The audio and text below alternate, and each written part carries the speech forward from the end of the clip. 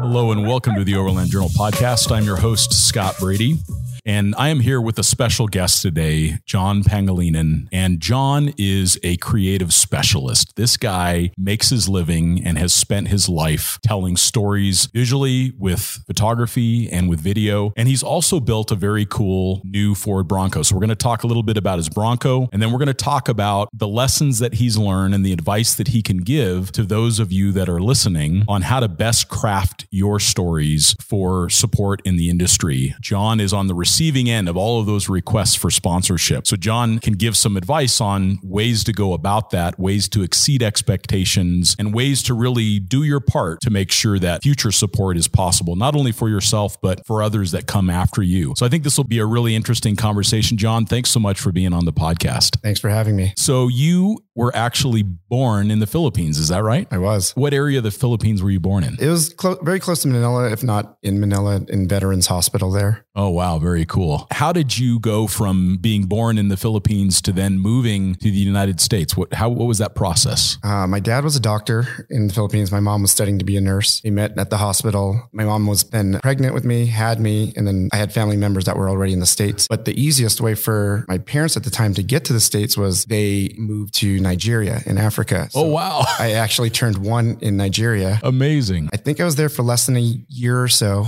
Then we moved to the East Coast and bounced around. I have 3 younger brothers. We are all born in different states. So one's in Connecticut, Tennessee, and New York. Wow. And then you ended up spending a chunk of time in New York, but then moving to Southern California, and that's where you've lived ever since. That's correct. I lived in Southern California pretty much, my whole life, and moved around in a couple of cities, stayed there because that's where my family's at. Oh, for sure. Well, it's great to be around family. And it's kind of an additional story to all of this. So not only, I grew up in Southern California. We have run in similar circles. And in fact, you and I have shared a cocktail or a meal at many different events. In fact, I remember a great Snow Peak party we were at one year for Outdoor Retailer, and that was a lot of fun and catching up. Then also our video director, Ryan Keegan, you guys actually grew up together, kind of spent some time together. Yeah, we grew up in the city called La Mirada in California, just grew up skateboarding. And that's really how we got to know each other. And then the funny story was, we went our separate ways. Ryan did his thing. I did my thing. But then this world brought us together along with Instagram. And then I placed an order to try to catch up on past issues. Yeah. And he sent me like a little note with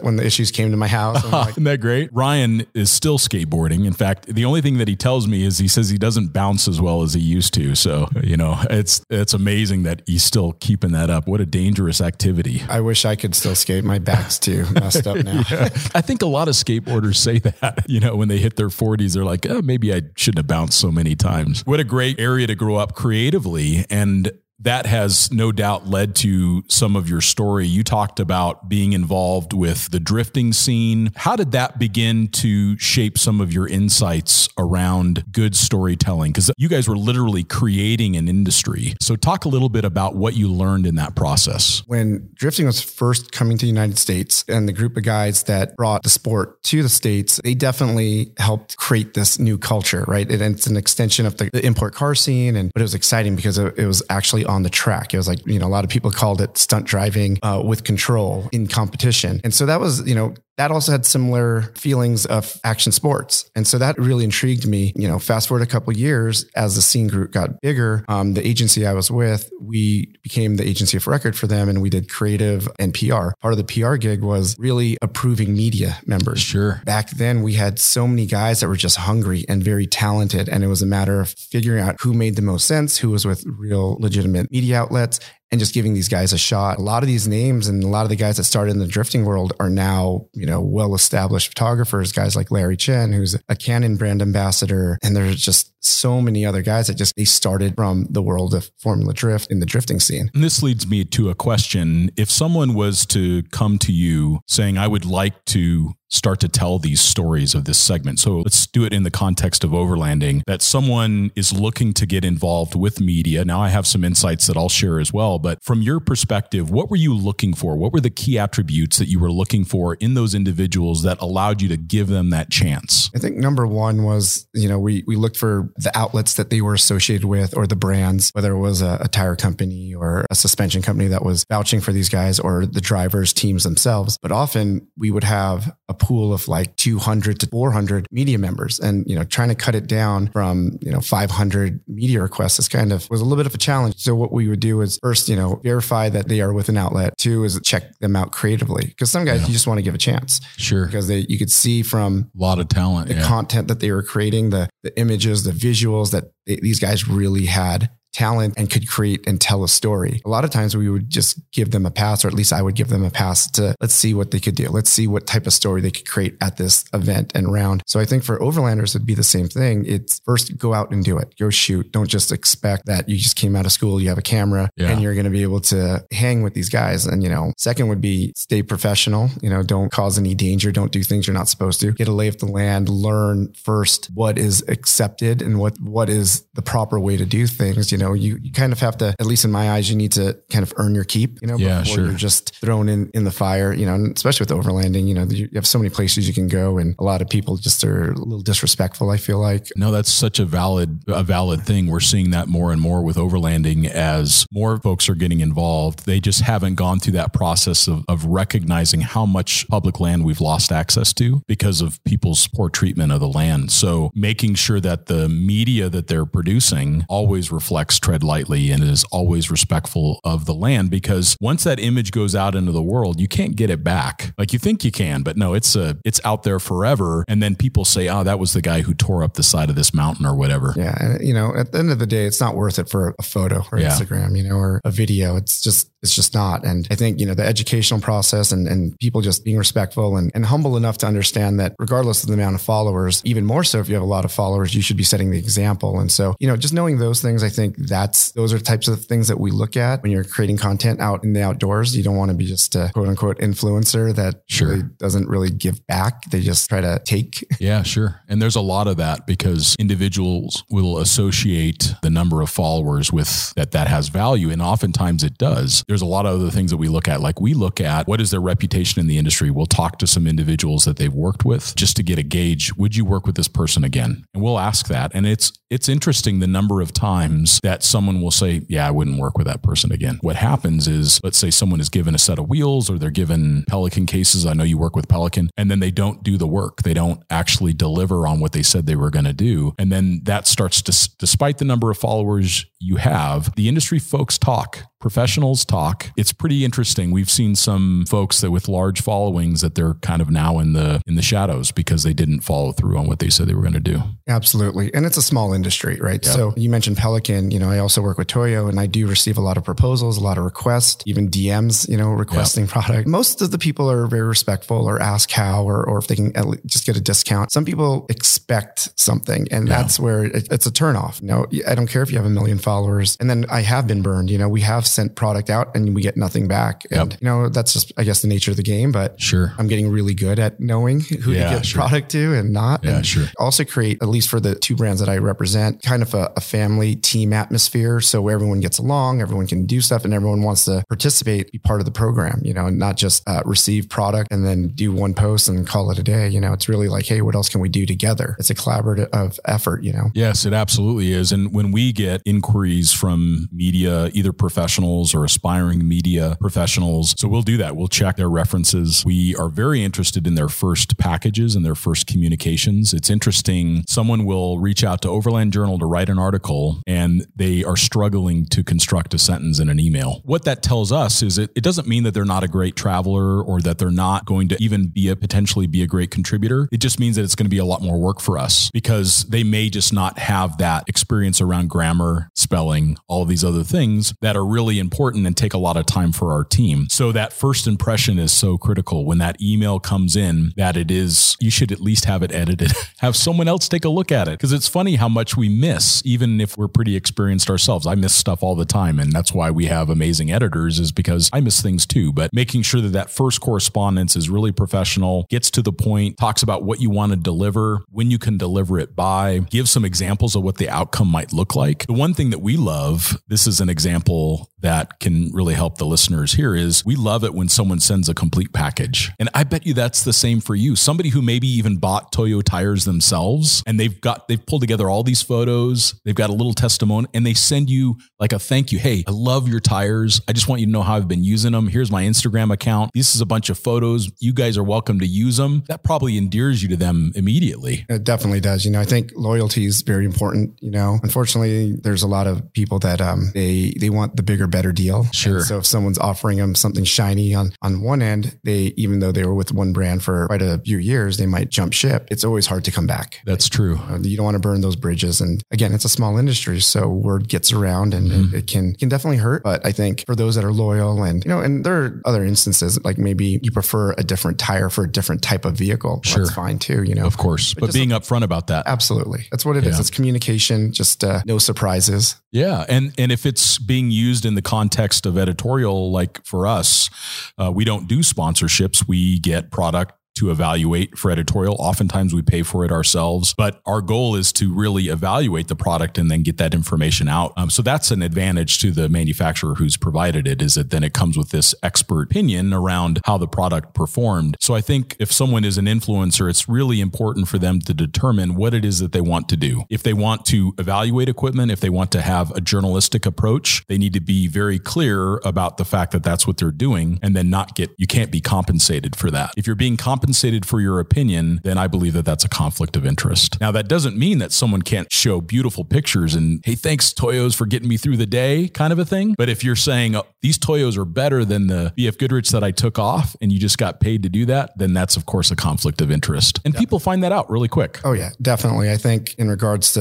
the editorial and versus the sponsorship, on the editorial side, you definitely cannot take any sort of payment. I think that's why having that journalistic integrity is very important, and keeping it church and state separate. And then from the influencer side, it's, just being upfront, when not expecting from most of the brands I work with or have worked with, we typically don't pay influencers. Product usually speaks for itself. And, sure. It's something that they want to use. They shouldn't be paid to use it. Now, it'd be different if we use an image for an ad or some marketing campaign, then they should be compensated, for their time and their talent. Yeah. And as a photographer and video producer, I understand that side of it too. So it can get complicated and tricky. Yeah. So it's really, how do you navigate this and make it work? Yeah. And I think just the more upfront people are, the more transparent they are. Like if you get a free set of tires and you're an influencer, and just say, thanks Toyo for providing these tires for me. Like it allows me to have my adventure. But then you've disclosed that to your audience that it was a sponsorship. I think that that's really important. So, yeah, sponsorship should still be like anyone else. Like you should be proud to be sponsored, Yeah. Just like LeBron's sponsored by Nike. Sure. He's probably There's no question. proud that he's a Nike athlete. Yeah, no question. Yeah, I mean, imagine that day when he gets signed by Nike. That would have been an incredible experience for him. On the sponsorship side, you get fielded hundreds of requests, I suspect, a month or close to it. What do you look for if someone was to give you the ultimate pitch, something that you would have found that really works in the past? What does that normally look like? It really depends on if it's aligning with the goals that we currently have. So for example, for Toyo right now, the open country line of tires is very popular. The AT3 launched more recently. And so we're looking to be able to see tires that go on those vehicles, right? And we want to make sure that we're going to the right storytellers, the guys that have a decent amount of followers, because obviously you don't want to give tires to someone that maybe only has a couple hundred people that are seeing it, because you're not going to get the most bang for your buck. Quality of content. And then it also depends on, are they going to provide us with content? Are they going to run a decal? Are they attending events? Do they have media coverage planned out? All of those things we take into consideration. And then from there, we're able to determine if we have the budget to support that. And, as you know, truck tires aren't cheap. So. They're not. Yeah, they're very expensive. And there's not a lot of margin in them either, because because there's so much competition for tires. So no, that's interesting. And for those that are listening, just recognizing that all of these companies, they do have a marketing budget that they're working against. So if someone says, I'm sorry, I can't support you right now, it doesn't even necessarily mean that they don't like what you pitched. It may just mean that they don't have the budget anymore, that they've sent out all the tires that they can send out. We've also seen, for example, currently there's a shortage of a lot of equipment. So there are some things that are just simply not available. We were doing a winch test recently, and we could normally, Warren would be very supportive of editorial and it would send a product to test. It was just not available from Warren. So we had to find it in the ways that we could and buy it ourselves, because it was really important for us to demonstrate the success of that product in the test, because it was being tested against 6 other products. So there's a lot of times that it's not that they don't want to help or that you don't have a great story to tell. They just may not have either the budget or the inventory. Inventory issues, especially in the last couple of years, have been plaguing everyone. There's a lot of shortage of supplies, workers at the factory. Yeah. So everything is a little bit, on the manufacturing side has slowed down. Thankfully, we've been people that we work with are very understanding, as well as we're also able to work our magic and try to get tires to the people that need to get them. Yeah, sure. Now that makes a lot of sense. The next question for me then is, now that someone wants to start to tell a story to their audience, whatever size that it may be, or maybe they really want to build an audience, what's some advice that you would give someone that wants to build up their audience on Instagram or on Facebook or on TikTok or whatever platform that they're choosing to focus on? What are some pieces of advice you'd give to them? I think number one is just consistency. From the people that we work with that have large followings, they didn't give up. They stayed true to their voice. They told their story. And even if there was only a few people viewing their image or liking their image, they kept at it. It takes time to build an audience. It really does. And you can't expect to do a couple posts and all of a sudden you're this famous celebrity online. So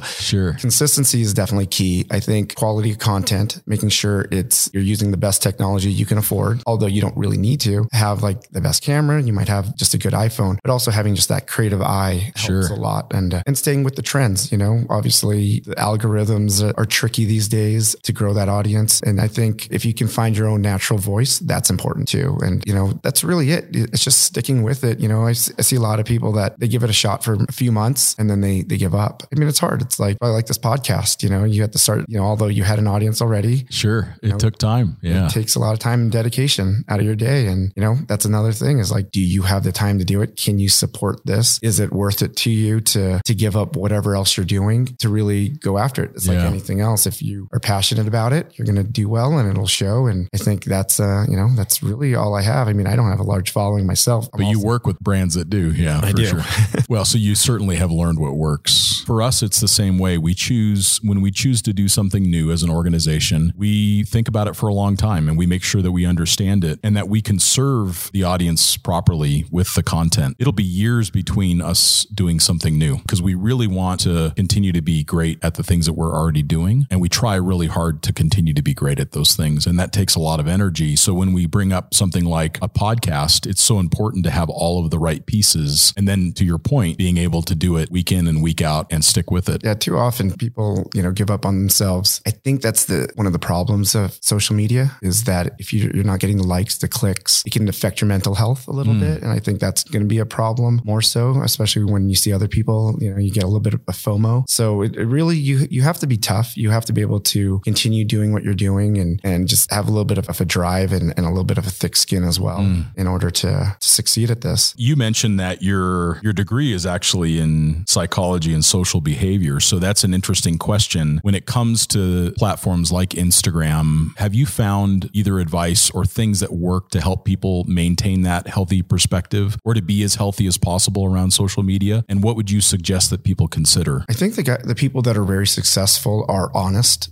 with their audience and also open. There's a lot of people that curate their stories. They don't show the downsides of things. And there are a lot of people that share everything, the ups, the downs, and everything around it. I think the ones that are open probably have the best engagement, have a more authentic and genuine following. I don't know if getting a lot of likes and clicks translates for some of the brands into sales necessarily. For us, we look at what will eventually create a customer or someone loyal to the brand. And, I think I see what you're saying. Are now pushing what they think their audience wants to see and compromising what they're doing. And I think it's also healthy to take a break every now and then. Yeah. And just, you have to do what you have to do that, your health comes number one. I had a pretty serious family loss recently, and I just completely stopped I needed to. It was a significant loss for my family. So I just didn't even open up Instagram, and I got back on probably 4 weeks later, and just the number of messages and everything. But I realized that it was okay. Like, it's all right to do that. And maybe it's really a good idea to do that. And I think to your point also is, let's say you take a musician or a celebrity that has a massive following because of their talent as a creative, that would not necessarily translate to selling tires. That's true. And I think that we're seeing that more and more is brands being discerning around conversions. Audience size does not relate to conversions. So another good example of that in the automotive industry is maybe someone who has a very inexpensive car, like a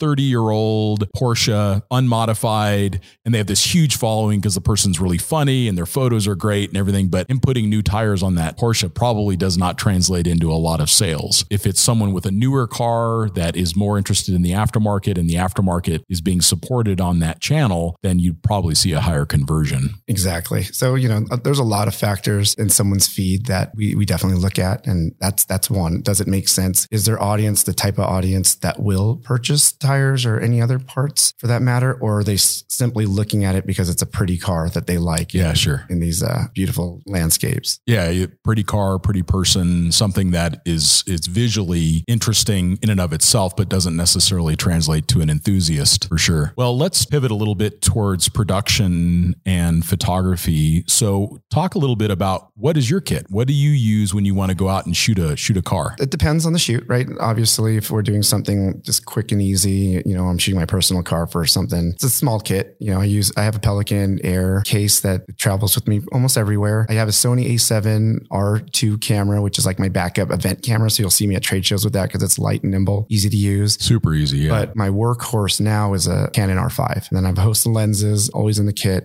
every memory cards, filters, all of that fun stuff. I do use a lot of strobe lighting. I use Pro Photo. It just depends on the shoot. If it's a commercial shoot, we just wrapped up a couple projects last year with Lincoln. Yeah, there's a lot of lighting, a lot of production goes into that. It more or less a full day shoot for something like that. But if it's something in the outdoors, you just use natural light. You use what you have. Sometimes you'll strobe something or have a light bar or something like that. But it just really depends. Yeah, or a nice reflector, or just waiting for the light to get right. It's interesting when we do shoots, if we take the time to make sure we're in the right location with the right light, the photographer hasn't changed. It's still the same person, but the outcome is an order of magnitude more beautiful because all of that energy was spent on finding the right scene and the right light and the right color of vehicle, and then it completely changes it. Yeah, planning is everything. It can save you hours and a lot of post-processing time as well. I went on this event called the Overland Express Rally through Death Valley recently, and I was hired to shoot it. That's more run and gun.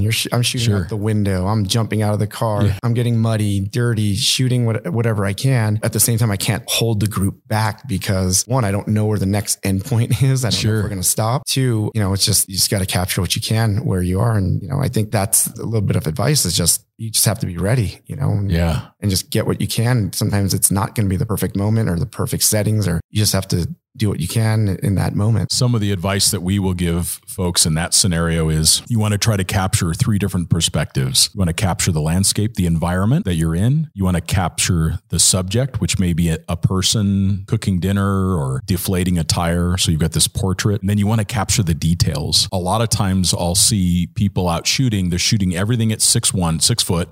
So they're all standing up and it's all the same perspective where their phone is held up in front of their face instead of getting down low or getting up high, changing the focal length. So that way it starts to look different. When people shoot, every time you get out to take a photograph, it's probably worth taking the time to get a landscape shot or get the vehicle or the person in the context of their space, getting that beautiful portrait and then getting the detail of something. Maybe that's the tire print on the ground, or maybe that's the cholla cactus that's stuck into the tread, or maybe it's the splatter of mud up the side of the vehicle, or maybe it's just the eye and the curl of a smile of the person driving the vehicle. If we can capture those 3 perspectives as much as we can, then we end up with a really nice visual story. That's one of our biggest challenges with Overland Journal is we get a lot of front 3/4 center punched vehicle in midday light, and it's just not usable. We can't use the content. Whereas if people take the time, like we said, to get the right light, get those multiple perspectives, use rule of thirds, things that start to tell a more beautiful story, visually, then that's content that we can use. Definitely. You hit it right on the head. It's really being prepared and telling that visual story. You can't just get one, especially for editorial, right? You have to tell a story. You have to tell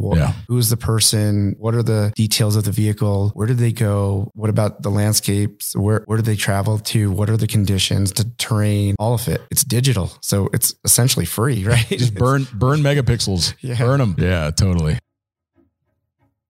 This content is brought to you by Overland Journal, our premium quality print publication. The magazine was founded in 2006 with the goal of providing independent equipment and vehicle reviews, along with the most stunning adventures and photography. We care deeply about the countries and cultures we visit and share our experiences freely with our readers. We also have zero advertorial policy and do not accept any advertiser compensation for our reviews. By subscribing to Overland Journal, you're helping to support our employee-owned and veteran-owned publication. Your support also provides resources and funding for content like you are watching or listening to right now. You can subscribe directly on our website at overlandjournal.com. What are you seeing as trends or piece of advice around video production now? Are you seeing things that are really working? I mean, is it true that we need to be focusing a lot of energy now on these very snackable, call it a TikTok or a Reels format? Do people really need to be paying attention to that right now? You think there's still room for mid and long length video? I think it's both, right? It also depends on your audience. If you want to reach the younger consumer and audience, then you definitely have to do the snackable little stories, little tidbits, and because that's where the audience is. They're on TikTok, they're watching the Reels. Instagram's pushing the Reels more and more. So you definitely should be creating that type of content. I'm a little bit older as well, and I appreciate the long form content as well. And I think there's definitely people that will watch everything. Yeah. And then you'll have some guys that'll watch some of it and some guys that'll watch, the rest. You also have to think about the attention spans of people. It's getting shorter and shorter. It's not what it once was, for sure. Yeah, for sure. Well, and that's just, I guess, just recognizing that that's where the audience is going. And that's just okay. It's not my place to change it. My job is to tell a story, and my job is to test equipment. And if people are consuming that content in a different way, that's okay. We just need to adjust and not be upset that the cheese is moving. Yeah. Or use one to promote the other, right? Mm-hmm. You do a 15-second teaser of changing tires and then go into the deeper dive of why you change the tires on the long format, right? Yeah, for sure. You just have to use all the platforms. So, social media and the roles that they're creating, there's definitely a career that you can have. Yeah, no question. It's amazing the amount of energy that it takes to do that properly. All right. So that leads me then to shifting gears a little bit. Let's talk about your Bronco. I had the chance to test a wild track Bronco a couple months ago. Lockers, front and rear, sway bar disconnects, all the goodies. You had to have gotten one of the first Broncos off the line. I mean, yours has got to be an early car. I think mine's pretty early. I got it October 4th, right towards the beginning. I also placed my order on day 2. I made a few changes to try to get it ahead of time. I played that game. There was a lot of things going around online and on the forums that were like, okay, if you did this, you can get it this much earlier because there's delays with the hard tops or whatever. So got it pretty early. I also built it to the specs that I think that I would use, because I don't do much rock crawling. Sure. It's more of a daily driver for me and family vehicle for the weekends. And so that's why I chose a 4-door. I also wanted to be comfortable. So I went with and I also just like the look of the Outer Banks with the painted fenders. And yeah. So I went with that. And I also knew I was going to modify it. Definitely chose the vehicle that I would use for myself. That would make the most sense without going overboard. I think the wild track is a little rare right now to find as well. Super hard, but probably super fun. Your Bronco is amazing. I mean, that color that you picked, we're going to include photographs in the YouTube version of this so that people can see it. We'll even have some video of it as well. Ryan and John are going to go out and shoot a full feature on the truck as well. So that'll be available on the YouTube channel for those who want to see this car. But this color, it's probably one of the coolest colors I've ever seen on a Bronco. Now, what inspired you to use that color? It's kind of, for those that are just listening, like how would you describe the color? I would say it's in between like an olive green and a mint green, those two colors had a baby, it would be boxwood green. Okay. So it's called boxwood green. Yeah. Cool. And it's actually an older Ford Bronco color. So I wanted to... Original Bronco or Bronco? I believe it's one of the originals, an early Bronco color. And it's, I've seen it in person, took a mental note of it. And it was something that when I saw the Bronco first, I'm like, wow, they really kept to the old body style. They really kept. So in my build, I wanted to do something different. I knew that people were going to go crazy with the modifications. The accessories are going to go full off-road. Well, that's not really me, you know? Yeah. I always like to have a little bit of style. I'm known a little bit for the color choices that I've done with the project vehicles that I've done. And so that green really stood out. It pays homage to the iconic Bronco. So and it's also understated. It's not a very flashy color. It's just extremely handsome on the truck. And then the second thing that you notice is the white grille. Is there anything different about that grille, or just because it's white like that against that green that it looks so different? The Outer Banks has a slightly different, same shape and size, but for some reason Ford changed every grille on every model of the Bronco. So I got the Badlands grille because I thought it looked the best. And then I also have the Kid Tracks, which is kind of like a Power Wheels Bronco for my kids. And I had it painted to match. It had the Badlands grill too. So to match them better, I changed my grill and painted it and had it painted white. You wanted to match your kid's grill. Yeah. That's good. I like that. So that's matching awesome. Vehicles, and I'll give you a photo of that. Yeah, we totally got to get your kid's truck. That's awesome. The other thing that really stands out is the white wheels. So talk about the wheels that are on there and why did you choose those? So I have a set of the 1552 analog wheels. I believe I have the first set of white analog wheels for the Bronco that came into the States. Thankfully, I know those guys over there and they were kind enough to hold them for me for the vehicle until my truck came. That ultimately gave me the decision to then paint the car. You know, it was a brand new vehicle. Like, why do you paint it? That's crazy. I wanted to stand out again. And also I knew it was going to be displayed with Toyo at SEMA. So to stand out at SEMA, you have to do some crazy things sometimes. Yeah, sure. Those white wheels, they look like an old school steel wheel, but they're not, but they're aluminum. I think they look great. In fact, I think Matt Scott, the co-host of the show, has those same wheels on his LJ Jeep. They're in black on his Jeep and they look so good. Now, the other thing that I noticed in the back is because you're a photographer and you do go camping with your family and everything, you've paid attention to some organization in the back of the Bronco. What did you install back there that kind of helps you make the best use of that small space? First, the Bronco has no cargo space. Yeah, very little. Coming from a SUV into the Bronco, there's not much. And I can't really put my seats down when I have my kids in the back because they're in the back. So the goose gear plate in the back, which adds a little bit of some protection and makes it really easy to just throw things in and out. I have their tailgate table, which folds down nicely. Yeah, that looks great. And I can put my grill on there. I can do my coffee setup, my cameras, whatever. That comes in really handy. Yeah, having a work table. Since the truck doesn't have a tailgate, it becomes your tailgate, which is perfect. Exactly. And then I have a Dometic CFX fridge in there with the goose gear camp kitchen. Yeah. And then it slides out really nice and easy. And so everything is in the back organized. I typically have my Pelican camera case with me. I have a Pelican Cargo BX50, which just is dry storage. Mm-hmm. But inside there right now is I think I have a couple, all of my coffee making kit. It's important, man. It is. It's important. You know, I don't know how long Ryan's going to have me out on the trails tomorrow.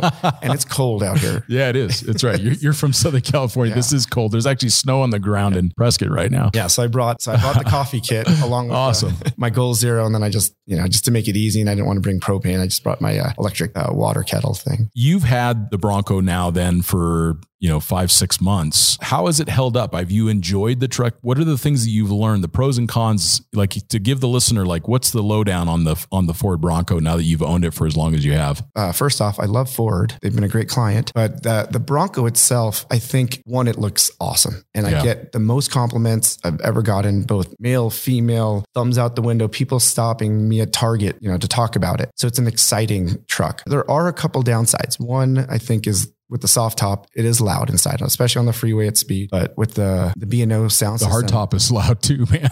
So I think that soft top was a good choice. And it looks great. It looks great. And it's fun to take the top down. Yeah, for sure.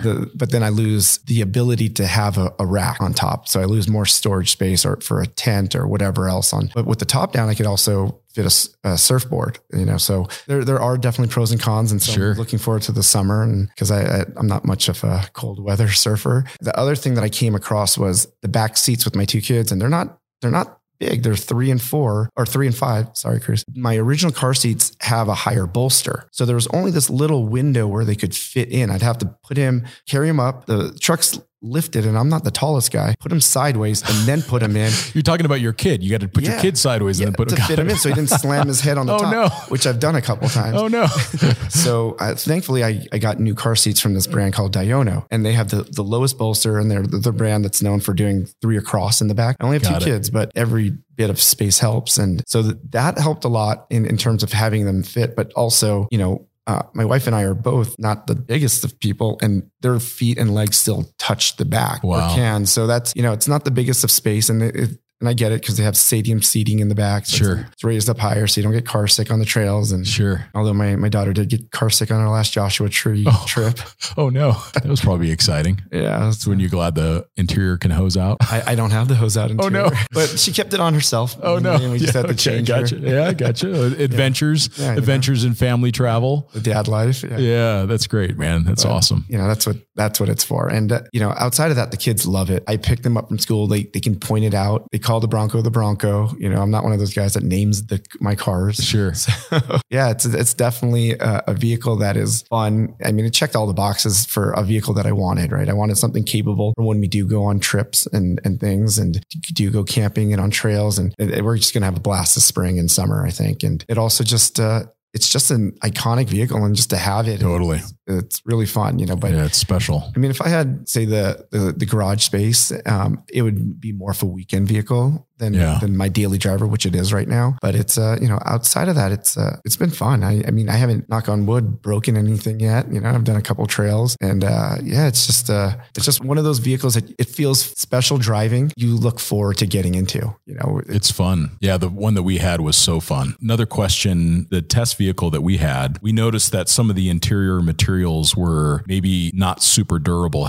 But we didn't know how that was going to go long term. Our very short-term experience led us to believe that those interior materials may not hold up very well. How is your dash held up? The plastic, is that holding up okay? So far, so good. And, no issues with the dash, although I do want to wrap it to match, because I had the navy pure interior, and I just don't think that it matches right with the green. Got it. Color scheme. So I found one upholstery shop that said they can do it. The first shop wasn't very confident. And I did have all my seats rewrapped with cat skin, the leather. So that's held up pretty well. I do notice that the back cargo area does scratch a little bit. Yeah, that's what we experienced, was the dash itself. And then some of the fascias on the doors, just a lot of small scratches came up pretty quickly. Is that what you've experienced, or not so bad? Really. I'm also that's good. Pretty careful too. And I haven't had, even with the kids, like no major issues there, or that I notice. I also have a really good detail guy. Oh, that's good. Good guy to have. Now, do you have the 2.3 liter or the 2.7? I have the 2.7. Yeah, that's a nice motor. Geez, it rips. And yours the automatic or the manual? Automatic. Nice. It is a great looking truck, and it'll be fun to have it here to support the YouTube side of it. And then people will be able to check it out, a full video of it as well. So that is a really handsome vehicle. When it comes to building vehicles, one of the things that I noticed about yours, it's consistent with the way that I like to build vehicles as well, is just to be a little more elegant and understated. I think that people make the mistake of putting so much stuff on their vehicles that it doesn't end up looking very clean or very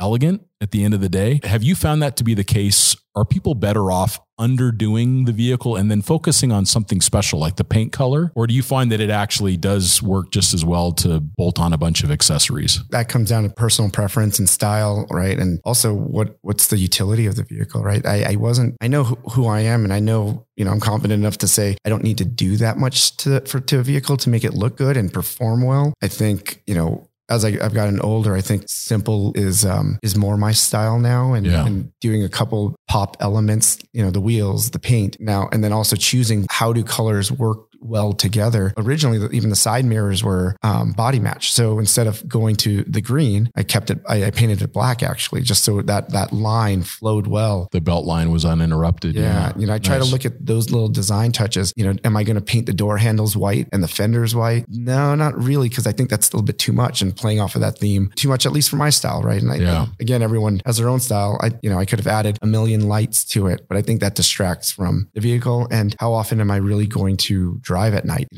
I try to get to the campsite before it gets cold. I don't like setting up at dark. So that's, I think you have to know your personal style. Also what you plan to achieve. And do you want your vehicle to stand out that much? And with all these accessories attached to it, if you're going anywhere, you can have it taken, stolen. Yeah. The gas mileage on the Bronco we didn't talk about this, but it's not the best. Yeah, sure. And so imagine a roof rack or a roof tent on there. It would just affect it even more, for sure. And gas prices these days aren't.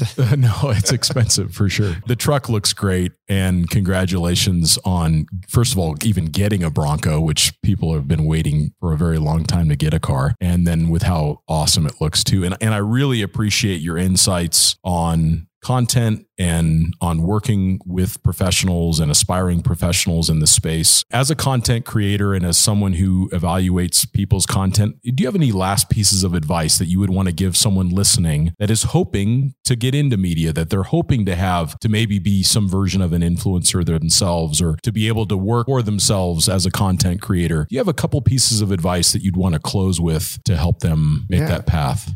Yeah, I think, anyone that is serious about doing it, they have to stick with it and have a passion for it, regardless if it's, they want to shoot vehicles, they want to shoot landscapes, they want to, do more adventure travel. Just be consistent and just really just also find the right mentors. I mean, that's key. You need to find people that have done it, people that have found their calling, and all of those people see what their path was, before you can create your own. I think it's rare where someone just right off the bat is that guy. No, it's impossible. It's hard. And that's people look like overnight successes, but it takes decades to get there usually. Who were some mentors for you that made a big difference that come to mind for you? In the creative photography space, I mentioned to you earlier, when I was at my older agency, I'd worked for a photographer that came from the skate world. His name is Michael Ballard. And so I assisted him for years, even before I picked up a camera.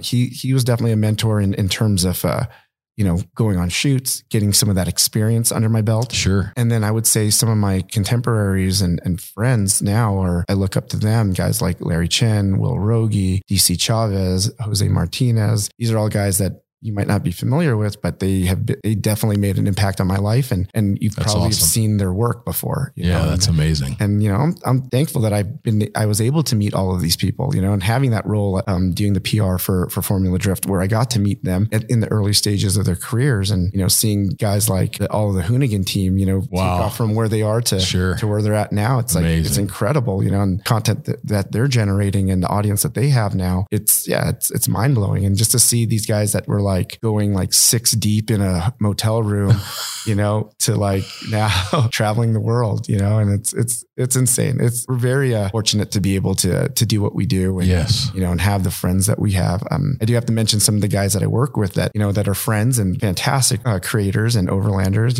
Richard and Ashley, Lindbergh and Carissa Gondurton, Mac and Owen from Bound for Nowhere. Those guys, I really look up to them because they're able to do what they want to do. They're still creating, they're traveling.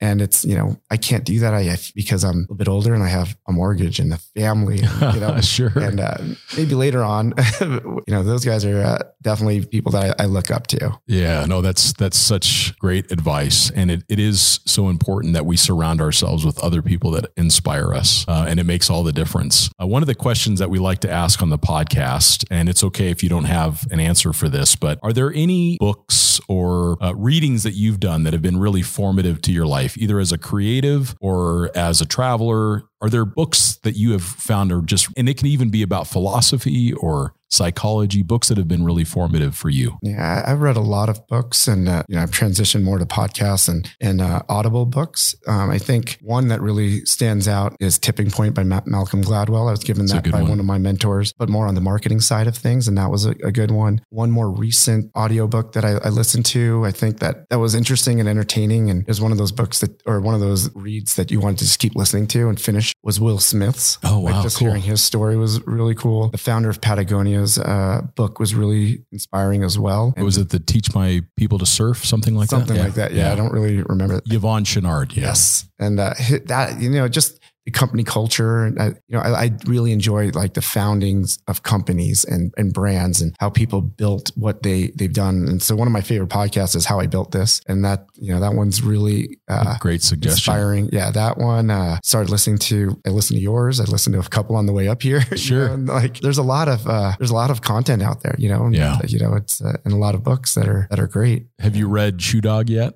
The Nike story? Yes. That's actually one of my favorites of all time. It is. Yeah. I listened to that as an audiobook while I was on a motorcycle up through South America. And I was just enraptured in this guy's story. It was just unbelievable what they went through to get through that. It's just incredible. Imagine being Onitsuka Tiger and just regretting every minute of it. Yeah. Incredible. Yeah. Such a good story. How do people find out more about you? How do they follow you on Instagram, see your photography and creative work? What are some ways that people can follow you? So I mainly focus on Instagram, and my handle is at John, JOHN _Pangilinan, PANGILINAN, or you can just check out the website at jpand.co. So JP & Co is the company. Nice, man. Well, thank you so much for being on the podcast today. We look forward to having your truck out in the field tomorrow and shooting that video with it and sharing it with our audience. But enjoy your day tomorrow and safe travels home, John. Thank you. Thanks for having me. Yeah.